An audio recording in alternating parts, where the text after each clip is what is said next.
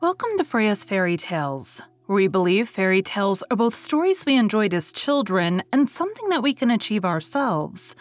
Each week, we will talk to authors about their favorite fairy tales when they were kids, and their adventure to holding their very own fairy tale in their hands.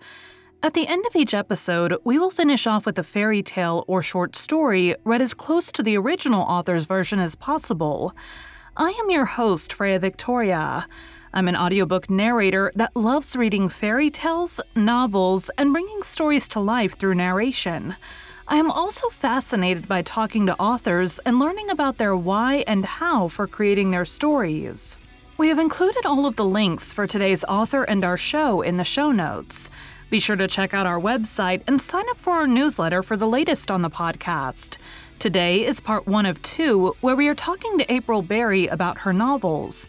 Over the next 2 weeks, you will hear about being romantic at heart, why we are all into darker stories based on the stories we liked as kids, writing since she was young, getting published as a child, losing all your work and using it as a sign you're not meant to write, later realizing you're not too old to start publishing, why you should not use people that you know to edit your book, being surprised by narrator response, self-publishing to make things move along faster, and make friends with other authors.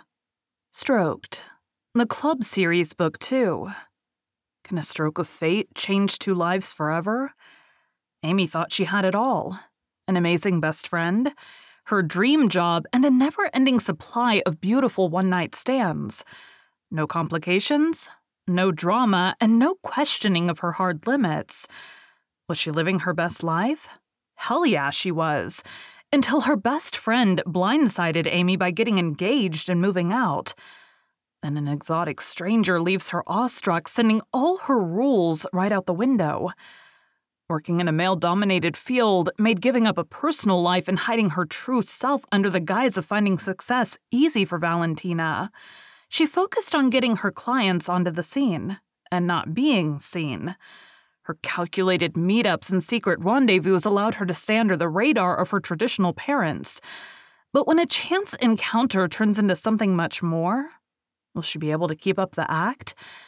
When pasts are revealed and secrets are threatened, can their impenetrable walls be torn down? Or will they find themselves unable to break through? So the podcast is Freya's Fairy Tales.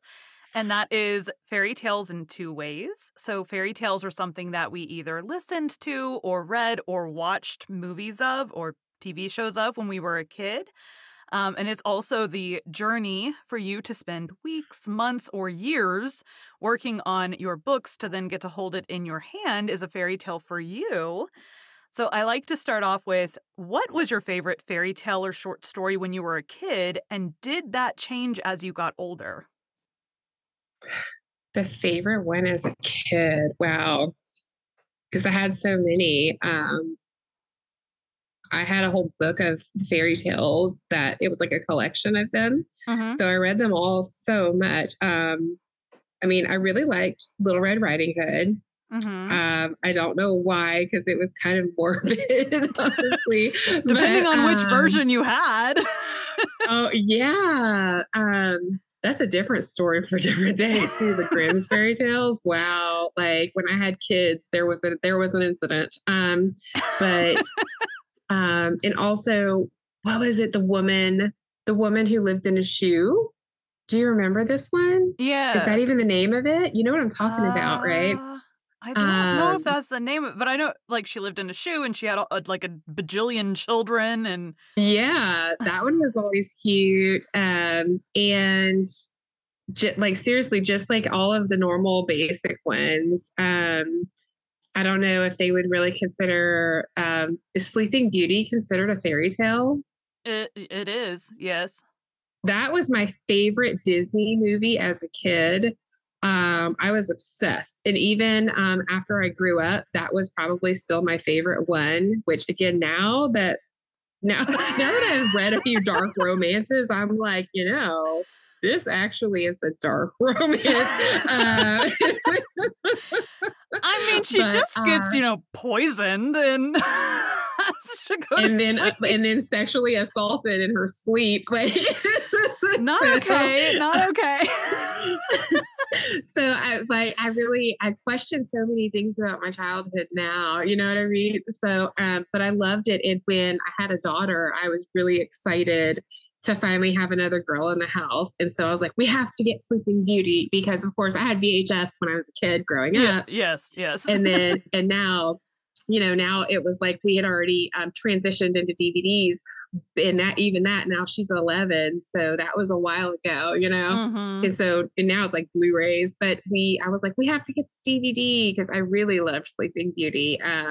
I just I'm I've been romantic at heart forever, and like even Beauty and the Beast, I loved Beauty and the Beast. So I guess if Cinderella is, then Beauty and the Beast probably is too. Same thing. I'm like, so okay, monster romance.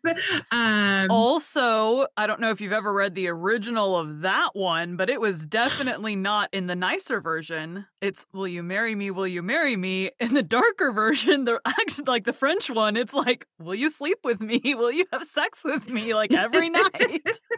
I'm like, no. And the thing is too, and I saw this meme the other day, and I was like, yeah, monster romance, because Bill straight up didn't know that he was going to change back into a human, Right. Yeah. so I was like, all right. So seriously, I'm questioning so many things about my childhood these days. But why did we like these? I mean, let's be real here. It's because Exactly. Disney made them so nice and fantastical and took out all the bad parts. And that they made it seem like a fairy tale, like this a very romanticized thing, and then seriously now as an adult, and especially like seeing so much of like this dark romance genre that keeps popping up, which I don't Mhm. really write dark stuff, but it's all over the place, so I see it, and I've read a couple of things, and I really am like, this is what happened. These are all the elder millennials writing dark romances because we grew up with these fairy tales that really like Yes. our parents should have questioned a little bit more. So Yeah, just because but the book yeah. is called Grimm's Fairy Tales does not mean it's okay for kids. Oh my gosh. Somebody got my daughter that as a birthday present when she was like 2 years old, like the original Grimm's fairy tales. And I was Mhm. like, oh, that's so cool. And I used to love to read to them when they were smaller. I read to them every night. And Mhm. so when we got that, I was like, ooh, let's bust into the new one. Because we had the same thing that I had when I was a kid. And it was like just a collection of the fairy tales. And they all were a little like there was always a little twisty thing in there. But then it usually, with the newer versions, it was written like happy at the end. Right. But in Grimm's fairy tale, no. Like, and so I got to the end of Jack and the Beanstalk, Mhm. and I was like, and I looked, and I was like, oh no, no, no. And that was it. Happily ever after. And we're gonna go. Good night. I love you. Because I was like, I cannot read these next few lines. What is even Yeah. happening right now? And I called my friend and I was like, dude, did you realize what you gave us? And she was like, oh, she's a kid. She's not even going to know. And I was like, I know. Like, you read this to her. That's so terrible. So, So, interesting but random tidbit about Grimm's brothers. So, like, they started actually writing more like nonfiction stuff, and then they started collecting these fairy tales. I think it was like a job, like someone had like told them to start collecting these fairy tales. And so they did, but then like at one point in time, Hitler loved them, and so like everybody had to own Grimm's fairy tales. And then Hitler was like, "Oh, just kidding. No one can own Grimm's fairy tales." And I'm just like, no idea there was like that kind of history behind it. that's Till you start crazy. I didn't realize that. it's I have like another podcast where I go into like the history of the authors, and I was like, had no idea any of this stuff, but okay. That's so random. Oh my goodness.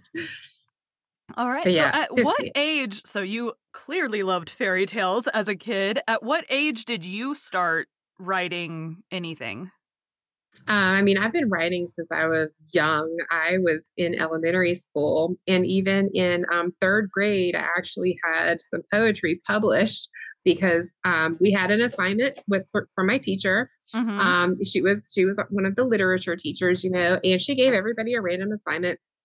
And then, like a week later, she approached me and one other student and said, I really loved these. And I have an opportunity to submit a couple pieces for this poetry collection. And I would really love if, you and your parents would be interested in letting me submit your work. So, and of course, my parents were like, yeah, whatever, that's fine, because Mm-hmm. they had to approve since I was a child. Right. So I actually had something published when I was in third grade, although like I didn't really do it and I never saw any royalties or anything from it, but it was just really cool because I was a kid and, um, you know, she's the one who actually really always encouraged me, even though I was so young. Like she's one of the teachers that I remember even today, which that was such a long time ago.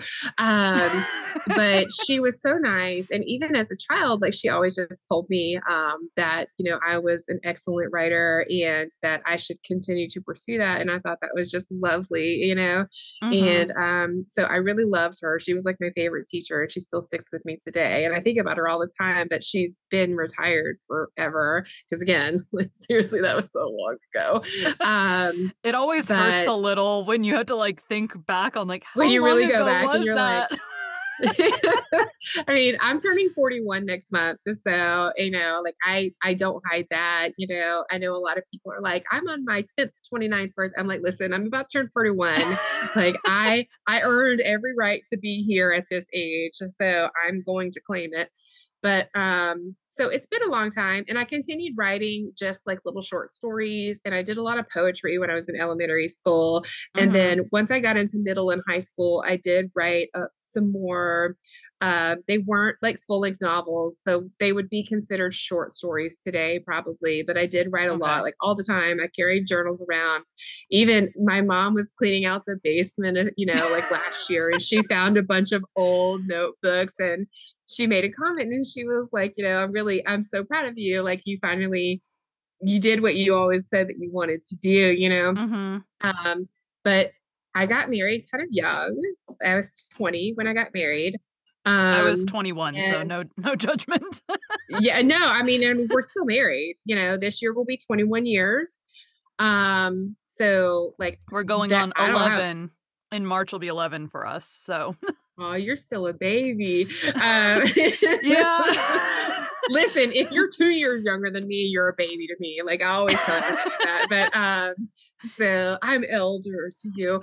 But so I got married when I was 20 and pretty much like I had to go, get a full-time job and do Mhm. all of the adulty things. I Yeah. did take a shot at going to school because I didn't go to school out of high school. Mhm. Um, wasn't able to, you know, um, not everybody's parents have this the college fund. I always like I watched all Right. these movies when I was a kid and I thought there was like money waiting around. And turns out there was none. And there also was none for a wedding. So our Yeah. wedding was lovely, but very small and very quaint. Same, So same. but again, like I wouldn't change anything. So but I was going to school and working full time and I had a few things written and back then we had a desktop computer Mhm. With the and big screen. big huge thing, yes, and the tower was down on the floor. There was actually a Mhm. space under the desk where you put your tower in this little section right there, so it was on the Mhm. floor so that it didn't take up space on the desk.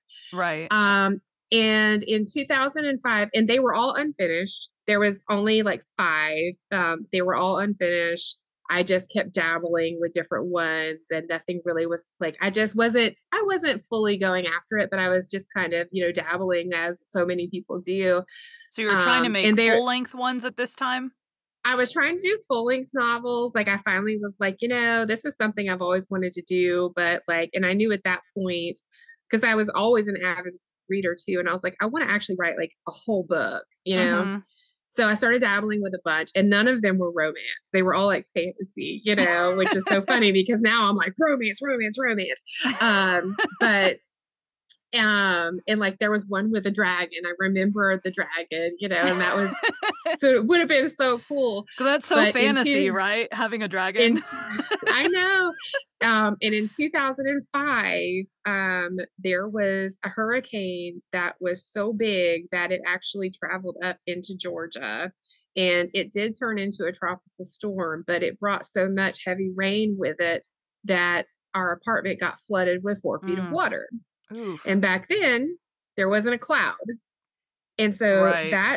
that desktop was destroyed. And Right. so all of my stories along with it gone. Because I mean, I didn't think, I was seriously, by then, what, like 24, 25 years old when that happened. And I Mhm. didn't think to put it on a floppy disk. And, Right. people listening are probably like, what the hell is a floppy disk? Hey, I remember So, I may be like we had computers very early. So like in our house, I was homeschooled for most of my life. So in our house, we actually had like a row of computers. So, like me and my sister and my mom, boom, boom, boom, in a row, had our computers with the the compartment for the CPU and like all of that. So that's how yeah. we did our That's the thing stuff. though. I don't even think I had any blank floppy disks to save because it just wasn't something back then that you at least a Did. lot of people didn't really have, so I had Right. it saved onto the hard drive thinking everything was fine. And like once I finished something, if I finished something, I would have printed it out and done whatever because things were so much different back then.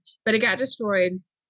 And I just kind of chalked it up to, okay, maybe this is not what it was meant to be. And by then I was in that mindset of, I just need to focus on my real job. Everybody Right. always talks about having a real job. And I Mhm. love my parents, but they're one of the ones they were like, writing is not, it's not a vocation, it's an art, and I didn't know those things could be mutually exclusive. You know what I mean? So and you just listen to people, and even today you still hear it. I still see so many like young writers come in and they're working and doing so many things and people are telling them that's not a job.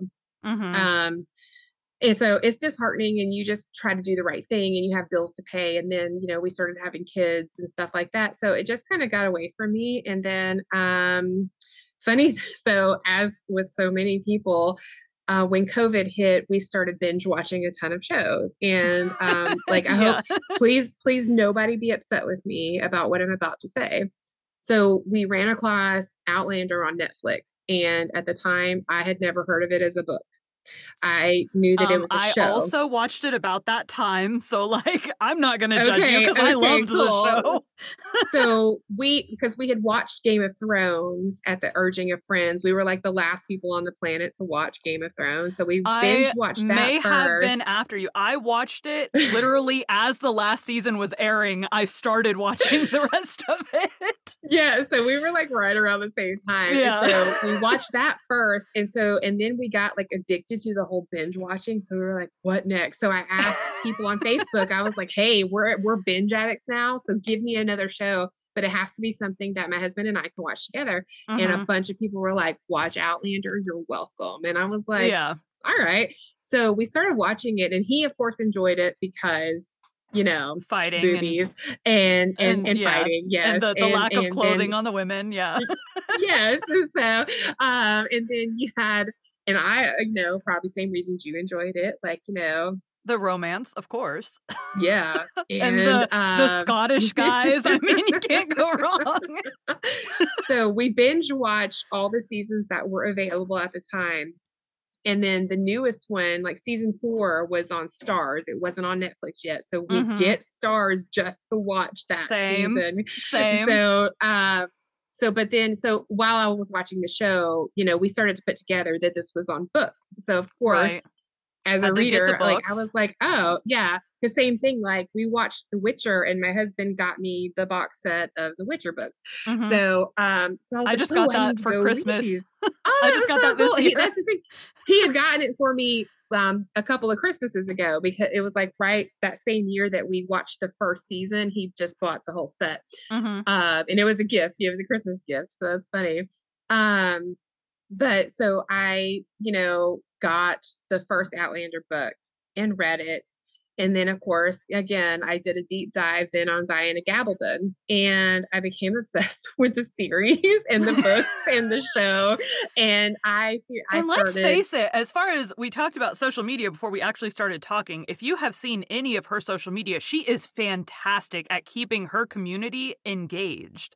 She Yep. asks, I remember the big first one I remember, she was like, "Hey guys, I'm working on like book 10, and what did they call like the underwear that the guys wore back in like this time period?" And I'm just like, she probably knows the answer already, but like it's But it's smart because she's yeah. getting engagement. Yeah. So I did like a deep dive on her, which, and I know some people, especially in the romance community, feel torn about her because she says she's not a romance author. But It's like I still am like, you know what? bridge genres. It's all up for interpretation. Yeah. It's very subjective, and as the reader, you can't tell me how to feel. So, It's a but romance for me, okay? it is, it really is. Like, this is what I'm going with. You do what you want to do, Pam. But I was on my computer one day tiddling around, and I was looking at articles and stuff from her, and I think it was actually a YouTube interview that I stumbled upon. And my husband was sitting on the couch and he was watching television. And I'm sitting there watching this. And somebody had asked her about when she started writing. And she said something like she had published Outlander when she was 36. Mhm. And I had this light bulb moment because at the time I was 38. And I looked over at my husband and I was like, babe. And he was like, what? And he kind of jumped. He was like, what? And this is just his life. This is how I am all the time. And he was like, what? And I was like, did you know that Diana Gabaldon was 36 years old when she published Outlander? And he was like, And of course, at this point, he's no. like, not Diana Gabaldon again. And he's just like, really? Really? That's why you said that in that very expressive manner, that's what you wanted to tell me. And he was like, no, I didn't know that. And I was like, yeah.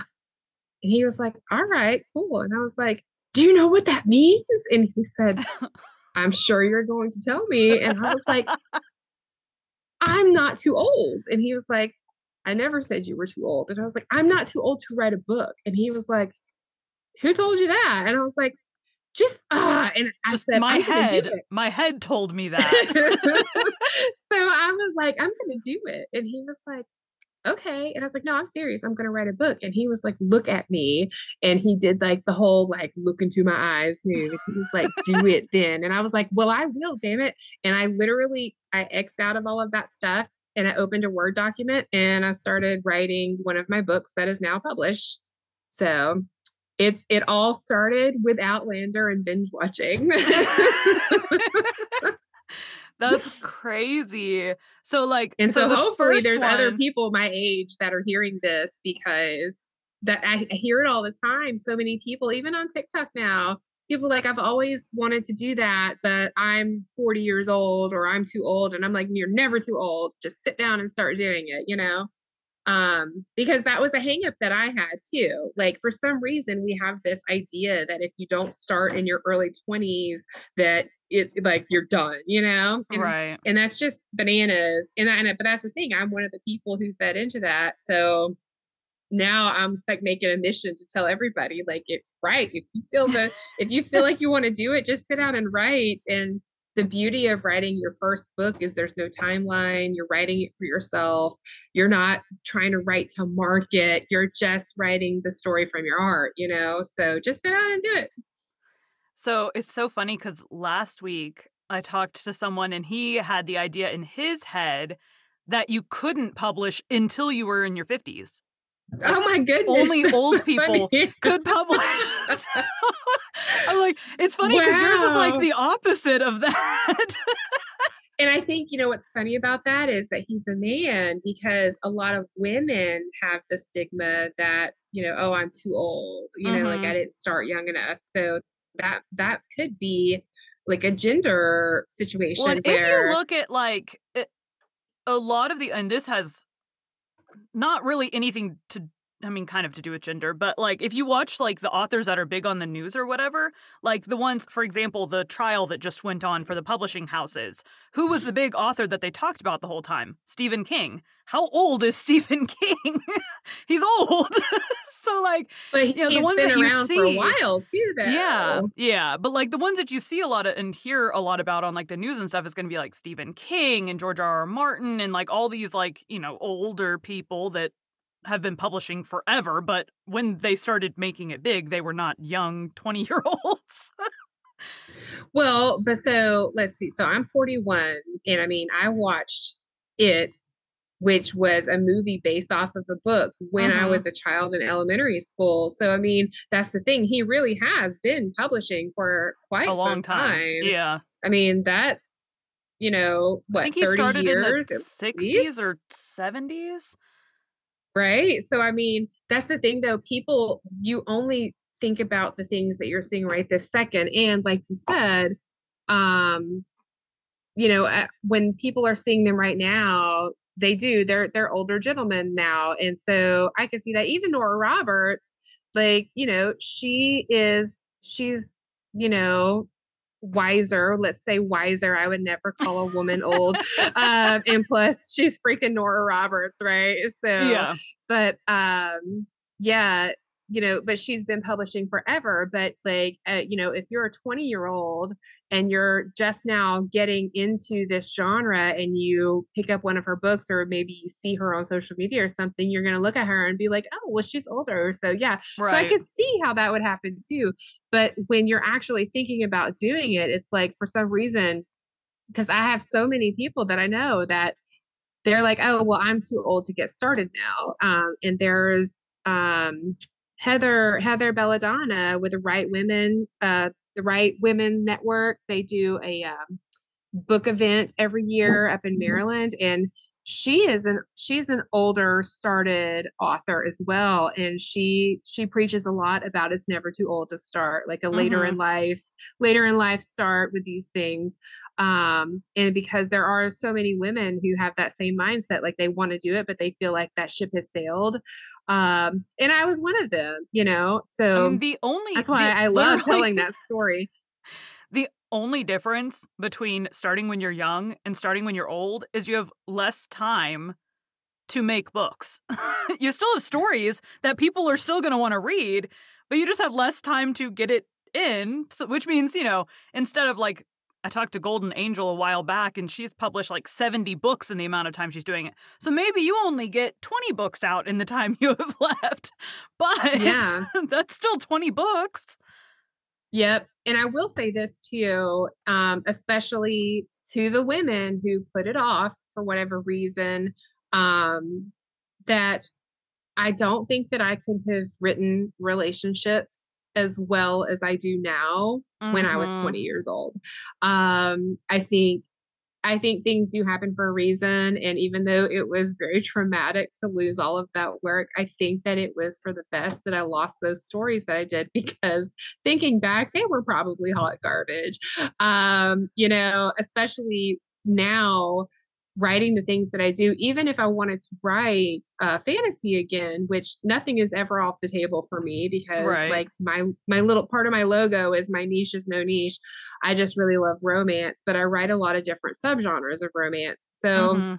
um I just I don't think I could have my characters would not have been as well developed, I don't think, because you just don't have as much life experience. But that's not to say that a younger author can't.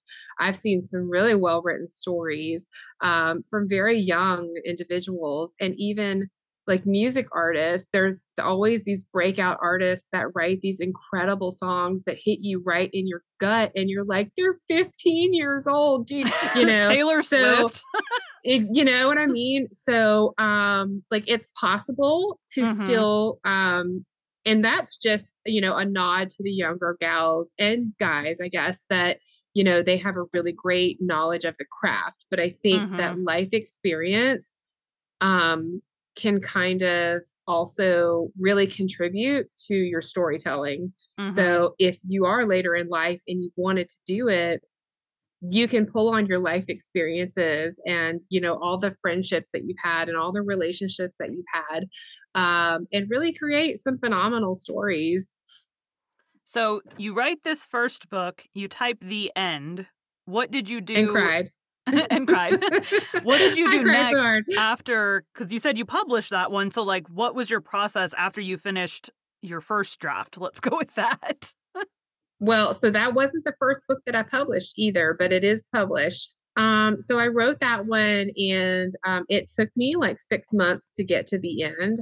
And it did. Like it was very emotional moment to know that I finally finished one. Because like Mm-hmm. I said, I started a bunch, didn't ever finish one. So I Right. finished one and it was great. And then I set it aside for 2 weeks because I had read somewhere that it was best like give your eyes a rest, Right. step Get it away from it. space. Yep. And I read a few books in between, watched some new shows, that kind of thing. And then I went back to it and tried to do some self edits. And in the meantime, I had started looking for beta readers to help me polish it as well, because that's another thing. Like, you can't, well, I won't say can't, you probably shouldn't edit your own work and Mm-hmm. expect it to be good. And Or nobody wants to perfect. hear that. Um, it's never going to be perfect. Like, I mean, I've seen so many traditional books that have typos and stuff. So, Yes. and I tell people all the time, listen, you can go through this 100 times as long as the story is good, the continuity is there, you got a good character arc, and you don't have a bunch of errors. Like, Mm-hmm. you got to learn how to be comfortable with it at some point, because no matter how many times you look at it, you're going to find something. Right. There's never going to be a perfect book. If anybody tells you so, then run far away from that person, because they're And probably definitely don't pay for their coaching services. don't pay for their coaching services for sure. Oh my gosh, that's a whole different conversation. Don't get me started on that. But I you really do need other sets of eyes. And one Mm-hmm. thing I learned from that first one is those other sets of eyes do not need to be your friends, Yeah. even if they're avid readers, even if they're teachers, even if they have done editing for other people, whenever. Um, it's never good, because they made a few notes and a few changes, but overall I think the excitement of it all got to them, and they just told me they loved it. It was great, which the story is good, yes, but there were some major things that they didn't catch, including I changed the main male character's name halfway through the book and nobody caught it. Oh no. It was very close. It was very close. It like I went from Jack to Jake, because his full name is Jackson. But so I started off with Jack, and then for some reason, I just started typing Jake, and it went with it. And so for the first half of the book, it said Jack, and the second half it said Jake. And then I let all of them read it and make changes and stuff. And as I was going through to look through their changes, that's when I realized, Mm. holy crap, the name's different. Who the hell is Jack? So So funny. I had that happen on a book I narrated. I'm like reading through, and the whole thing was the guy wanted to be able to call the daughter his angel. So it started as Angelina and then changed to Angelica. And I messaged the author and I'm like, dude, the name changed. Like, do you want me to keep it fluent or just read what's on the page? And he was like, I cannot believe I did that. Please keep it consistent. But seriously, I had 5 people look at it and And nobody not catch caught it. that. And that would have been such a huge thing. And so it was kind of at that moment that I was like, I love them and I know that they love me. And they did make some good like grammatical changes and stuff. Mm-hmm. Um, but I think it was, if they'd been reading for a stranger, it would have been different. But I think because it was for me, that again, it was just like the excitement got to them. So Yeah. that's when I knew I need to find some strangers that can help Right. me. That will be And I had more thorough, not thorough, but more, they're not so excited about the story and the process, yeah. and They're not like, "Oh my gosh, it's my also friends." yeah, and they also are not afraid to hurt your feelings, in which I'll elaborate on that in just a second. But so I had already been talking about the writing process and kind of building, some friends on TikTok and Instagram, which Instagram is sad for me, but TikTok is not terrible. So I kind of made friends and stuff. And so I started letting a couple of people but when it was strangers, it felt different and I was scared. And I legit was scared that somebody was gonna like steal my book, you know? Mm-hmm. So I started out really slow. I knew that I wanted to have at least 5 people look at it because I wanted that odd number for like a tiebreaker, you know, like if Mm-hmm. there was anybody who couldn't agree on something, I was like, I need an odd number. So 5 seemed like a really good number. And that's still what I use today. But it was a little bit more slow going. And I started to really feel like I did get some feedback from one person on just like a few chapters, and it wasn't super kind. And it wasn't very helpful either. But I was such a baby author then, that it got in my head. Mm-hmm. Imposter syndrome completely consumed me. And I was like, the story will probably never see the light of day. Like, I really was like, wow, I just invested. And at that point, it had been like 9 months. And I was like, okay, so I've invested almost a year of my life and for nothing. And I mean, I was super upset. I didn't seek out any other beta readers after that. And even the other one gave me some decent feedback, but by then, like, I was crushed, you know what I mean? So, Mm-hmm. but I was like, I'm not going to quit though, because like once I wrote the end, it was such an amazing feeling. I was like, you know what though? I was like, I'm just going to switch gears and I'm going to try a different style. So I went from like a fantasy paranormal romance. And I was like, I'm going to try contemporary Mm-hmm. and just see how it goes. And contemporary isn't quite as long, and it's just like literally the relationship between 2 people. And I read a ton of contemporary. So I was like, I'm going to try my hand at this and we'll see what happens. So Mm-hmm. I started writing Served, which is my debut. So this is how that happened. Oh, okay. So you This is hopscotched how over. Served. Yep. So this is how Served became my debut instead of the other book. I wrote it, and once again, I met somebody on the internet that gave me some weird feedback. We'll say weird. And the thing is, though, is I read it through several times, and I was like, okay, my petty hat has switched on because I am not going to let this stop me.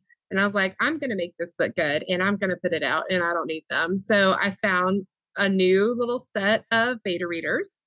Um, got some good feedback. I got constructive feedback, but did have to make some changes. I had to make a ton of edits, but you know, they all said ultimately that they really enjoyed the story and they really loved my characters. Mm. And I was like, okay, cool. So I tell people all the time, even now, like, I'm a decent storyteller, not the best writer you're ever going to meet in your life. Mm-hmm. But the important part for me was that they loved the characters, because that's what Mm-hmm. the whole like contemporary romance, that's literally all that matters, right? Right. Yeah. So I was like, I'm gonna put it out. And Served is now my most popular book, and people love it. And it's still, I look back at it, and like, I that book is on Audible, by the way. And I had to, you know, listen to it and Mm-hmm. read along after my narrator was done with it. And I was listening and reading it, and I was like, why do people like this book so much? Oh my God.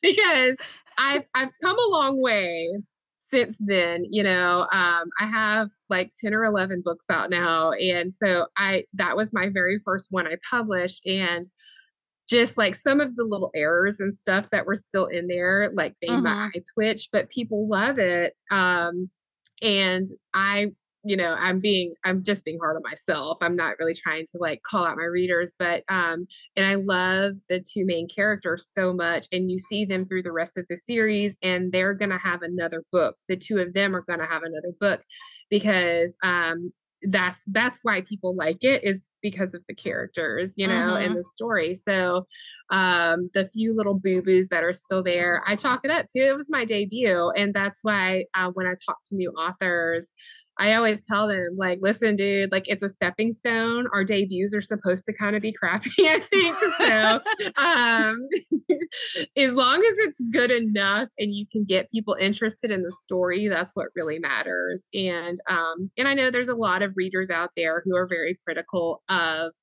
very like even the smallest of commas being out of place. And I'm like, that's cool. You know what? That's not your reader.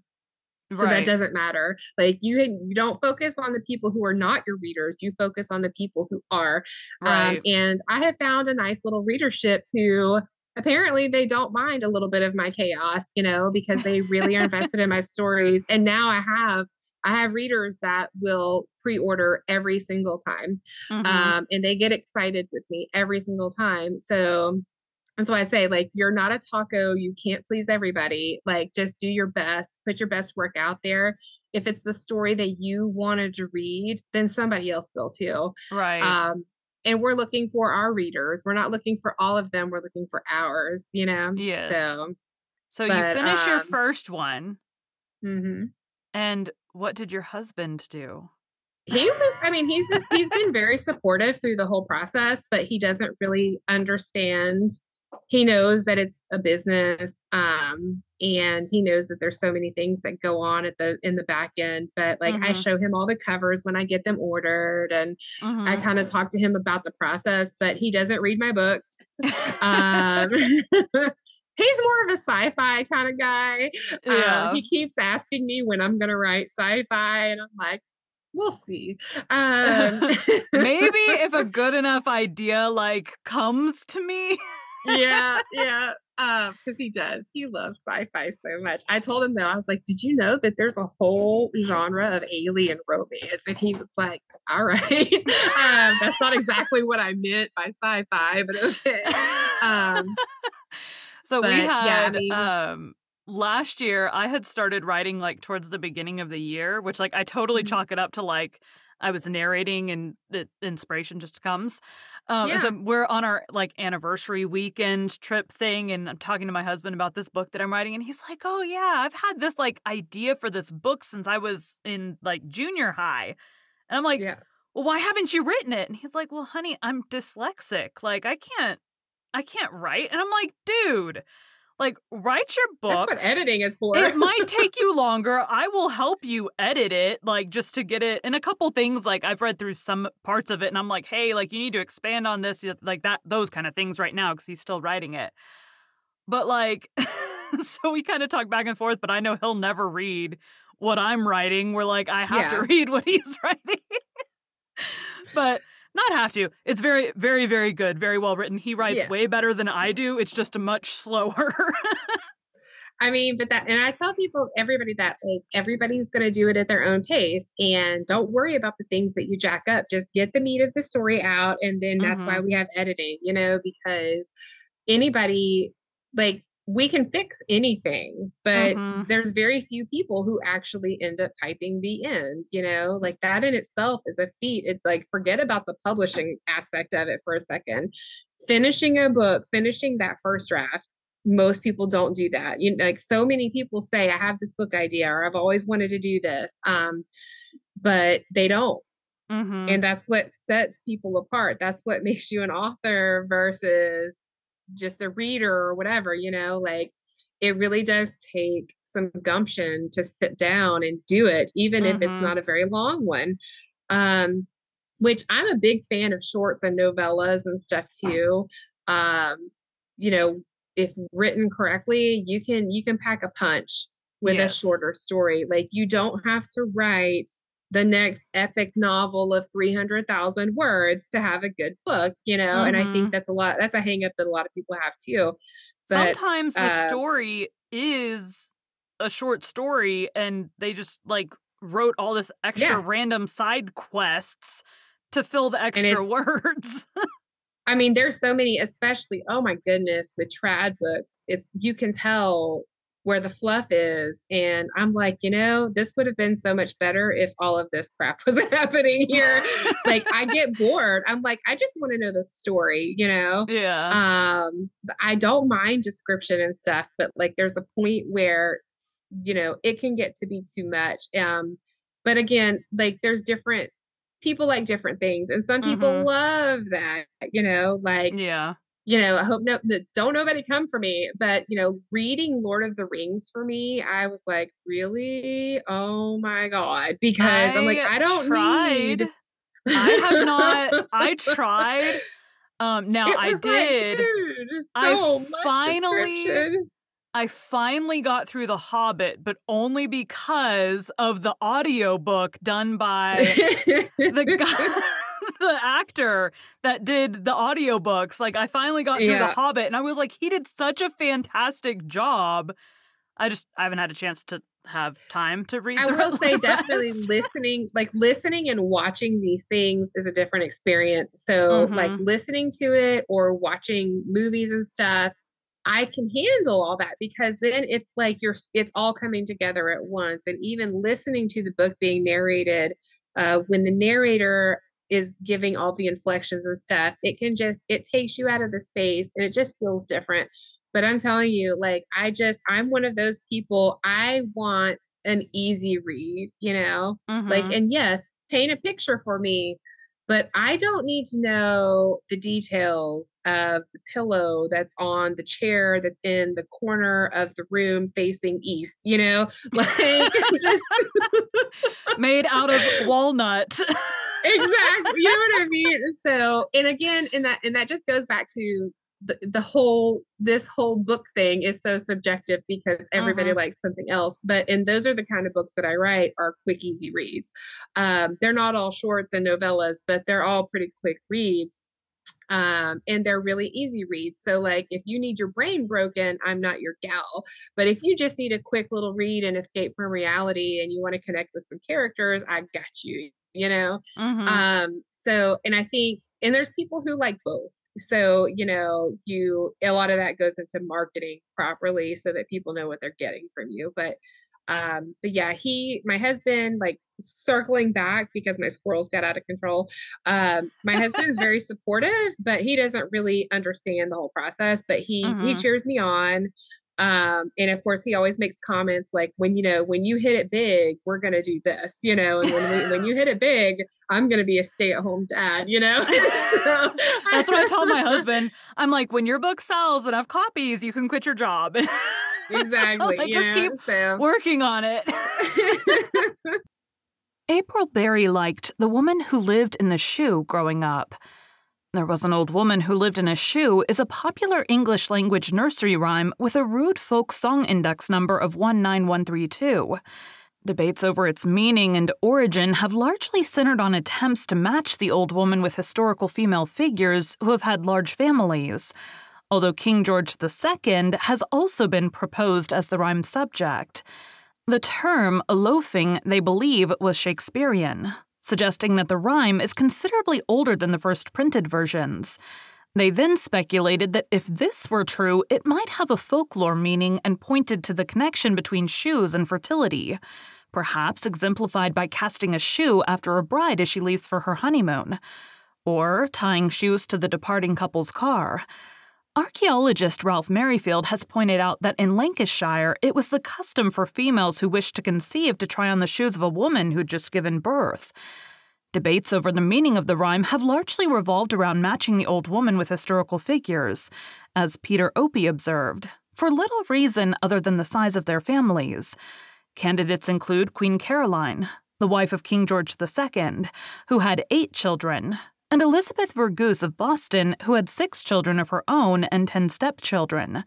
Some evidence suggests the rhyme refers to the wife of Fyodor Vasilyev of Shuya, Russia, who reportedly birthed 69 children during her lifetime. Albert Jack has proposed a political origin for the rhyme. George II was nicknamed the Old Woman because it was widely believed that Queen Caroline was the real power behind the throne. According to this explanation, the children are the members of Parliament that George was unable to control. The whip refers to the political office of that name, the MP, whose role is to ensure that members of his party vote according to the party line. And the bed is the House of Commons, which MPs were required to attend daily.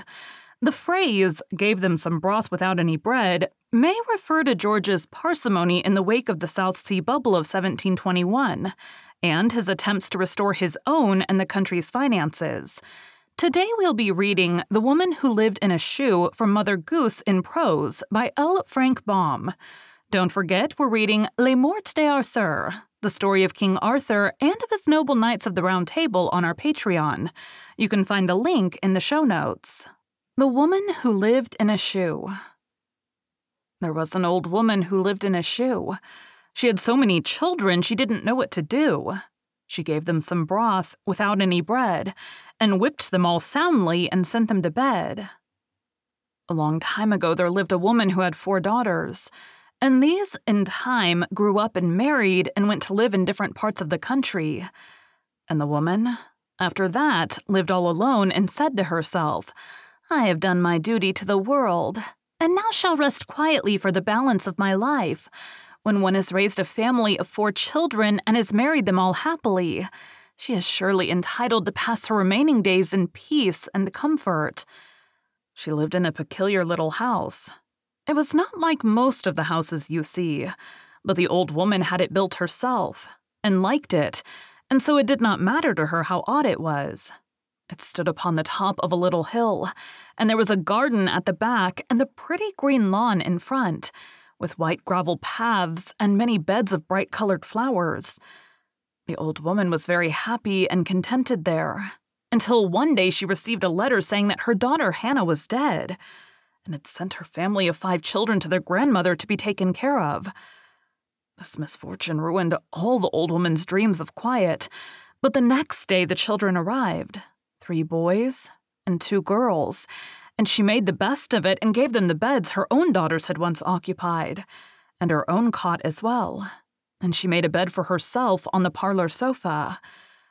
The youngsters were like all other children, and got into mischief once in a while, but the old woman had much experience with children and managed to keep them in order very well. Well, they quickly learned to obey her and generally did as they were bid. But scarcely had she succeeded in getting them settled in their new home when Margaret, another of her daughters, died, and sent 4 more children to her mother to be taken care of. The old woman scarcely knew where to keep this new flock that had come to her fold, for the house was already full. But she thought the matter over and finally decided she must build an addition to her house. So she hired a carpenter and built what is called a lean-to at the right of her cottage, making it just big enough to accommodate the 4 new members of her family. When it was completed, she put 4 little cots in her new part of the house, and then she sighed contentedly and said, "Now all the babies are taken care of and will be comfortable until they grow up." Of course, it was much more difficult to manage 9 small children than 5, and they often led each other into mischief, so that the flower beds began to be trampled upon, and the green grass to be worn under the constant tread of their little feet, and the furniture to show a good many scratches and bruises. But the old woman continued to look after them, as well as she was able, until Sarah, her 3rd daughter, also died, and 3 more children were sent to their grandmother to be brought up. The old woman was nearly distracted when she heard of this new addition to her family, but she did not give way to despair. She sent for the carpenter again and had him build another addition to her house. Then she put 3 new cots in the new part for the babies to sleep in, and when they arrived, they were just as cozy and comfortable as peas in a pod. The grandmother was a lively old woman for one of her years, but she found her time now fully occupied in cooking the meals for her 12 small grandchildren, and mending their clothes and washing their faces and undressing them at night and dressing them in the morning. There was just a dozen of the babies now, and when you consider they were about the same age, you will realize what a large family the old woman had, and how fully her time was occupied in caring for them all. And now, to make the matter worse, her 4th daughter, who had been named Abigail, suddenly took sick and died, and she also had 4 small children that must be cared for in some way. The old woman, having taken the other 12, could not well refuse to adopt these little orphans also. "I may as well have 16 as a dozen," she said with a sigh. They will drive me crazy someday anyhow, so a few more will not matter at all. Once more, she sent for the carpenter and bade him build a third addition to the house, and when it was completed, she added 4 more cots to the dozen that were already in use. The house presented a very queer appearance now, but she did not mind that so long as the babies were comfortable. I shall not have to build again, she said, and that is one satisfaction. I have now no more daughters to die and leave me their children, and therefore I must make up my mind to do the best I can with the 16 that have already been inflicted upon me in my old age. It was not long before the grass about the house was trodden down, and the white gravel of the walks all thrown at the birds, and the flower beds trampled into shapeless masses by 32 little feet that ran about from morn till night. But the old woman did not complain at this. Her time was too much taken up with the babies for her to miss the grass and the flowers. It cost so much money to clothe them that she decided to dress them all alike, so that they looked like the children of a regular orphan asylum. And it cost so much to feed them that she was obliged to give them the plainest food, so there was bread and milk for breakfast, and milk and bread for dinner, and bread and broth for supper. But it was a good and wholesome diet, and the children thrived and grew fat upon it. One day a stranger came along the road, and when he saw the old woman's house, he began to laugh. "What are you laughing at, sir?" asked the grandmother, who was sitting upon her doorsteps engaged in mending 16 pairs of socks. "At your house," the stranger replied. "It looks for all the world like a big shoe." "A shoe?" she said in surprise. "Why, yes. The chimneys are shoe straps, and the steps are the heel, and all those additions make the foot of the shoe." "Never mind," said the woman. "It may be a shoe, but it is full of babies, and that makes it different from most other shoes." But the stranger went on to the village and told all he met that he had seen an old woman who lived in a shoe. And soon people came from all parts of the country to look at the queer house, and they usually went away laughing. The old woman did not mind this at all. She was too busy to be angry. Some of the children were always getting bumped heads or bruised shins or falling down and hurting themselves, and these had to be comforted. And some were naughty and had to be whipped, and some were dirty and had to be washed, and some were good and had to be kissed. It was Grandma do this and Grandma do that from morning to night, so that the poor grandmother was nearly distracted. The only peace she ever got was when they were all safely tucked in their little cots and were sound asleep. For then, at least, she was free from worry and had a chance to gather her scattered wits. "There are so many children," she said one day to the baker man, "that I often really don't know what to do." "If they were mine, ma'am," he replied, "I'd send them to the poorhouse, or else they'd send me to the madhouse." Some of the children heard him say this, and they resolved to play him a trick in return for his ill-natured speech. The baker man came every day to the shoe house and brought 2 great baskets of bread in his arms for the children to eat with their milk and their broth. So one day, when the old woman had gone to the town to buy shoes, the children all painted their faces to look as Indians do when they are on the warpath, and they caught the roosters and the turkey cock and pulled feathers from their tails to stick in their hair. And then the boys made wooden tomahawks for the girls and bows and arrows for their own use. And then all 16 went out and hid in the bushes near the top of the hill. By and by, the baker man came slowly up the path with a basket of bread on either arm. And just as he reached the bushes, there sounded in his ears a most unearthly war whoop. Then a flight of arrows came from the bushes, and although they were blunt and could do him no harm, they rattled all over his body. And one hit his nose, and another his chin, while several stuck fast in the loaves of bread. Altogether, the baker man was terribly frightened, and when all the 16 small Indians rushed from the bushes and flourished their tomahawks, he took to his heels and ran down the hill as fast as he could go. When the grandmother returned, she asked, "Where's the bread for your supper?" The children looked at one another in surprise, for they had forgotten all about the bread. And then one of them confessed, and told her the whole story of how they had frightened the baker man for saying he would send them to the poorhouse. "You are 16 very naughty children," exclaimed the old woman. "And for punishment you must eat your broth without any bread, and afterwards each one shall have a sound whipping and be sent to bed." Then all the children began to cry at once, and there was such an uproar that their grandmother had to put cotton in her ears, that she might not lose her hearing. But she kept her promise, and made them eat their broth without any bread, for indeed there was no bread to give them. Then she stood them in a row and undressed them, and as she put the nightdress on each one, she gave it a sound whipping and sent it to bed. They cried some, of course, but they knew very well they deserved the punishment, and it was not long before all of them were sound asleep. They took care not to play any more tricks on the baker man, and as they grew older, they were naturally much better behaved. Before many years, the boys were old enough to work for the neighboring farmers, and that made the woman's family a good deal smaller. And then the girls grew up and married, and found homes of their own so that all the children were in time well provided for. But not one of them forgot the kind grandmother who had taken such good care of them, and often they tell their children of the days when they lived with the old woman in a shoe, and frightened the baker man almost into fits with their wooden tomahawks. Thank you for joining Freya's Fairy Tales. Be sure to come back next week for the conclusion of April's journey to holding her own fairy tale in her hands, and to hear another of her favorite fairy tales.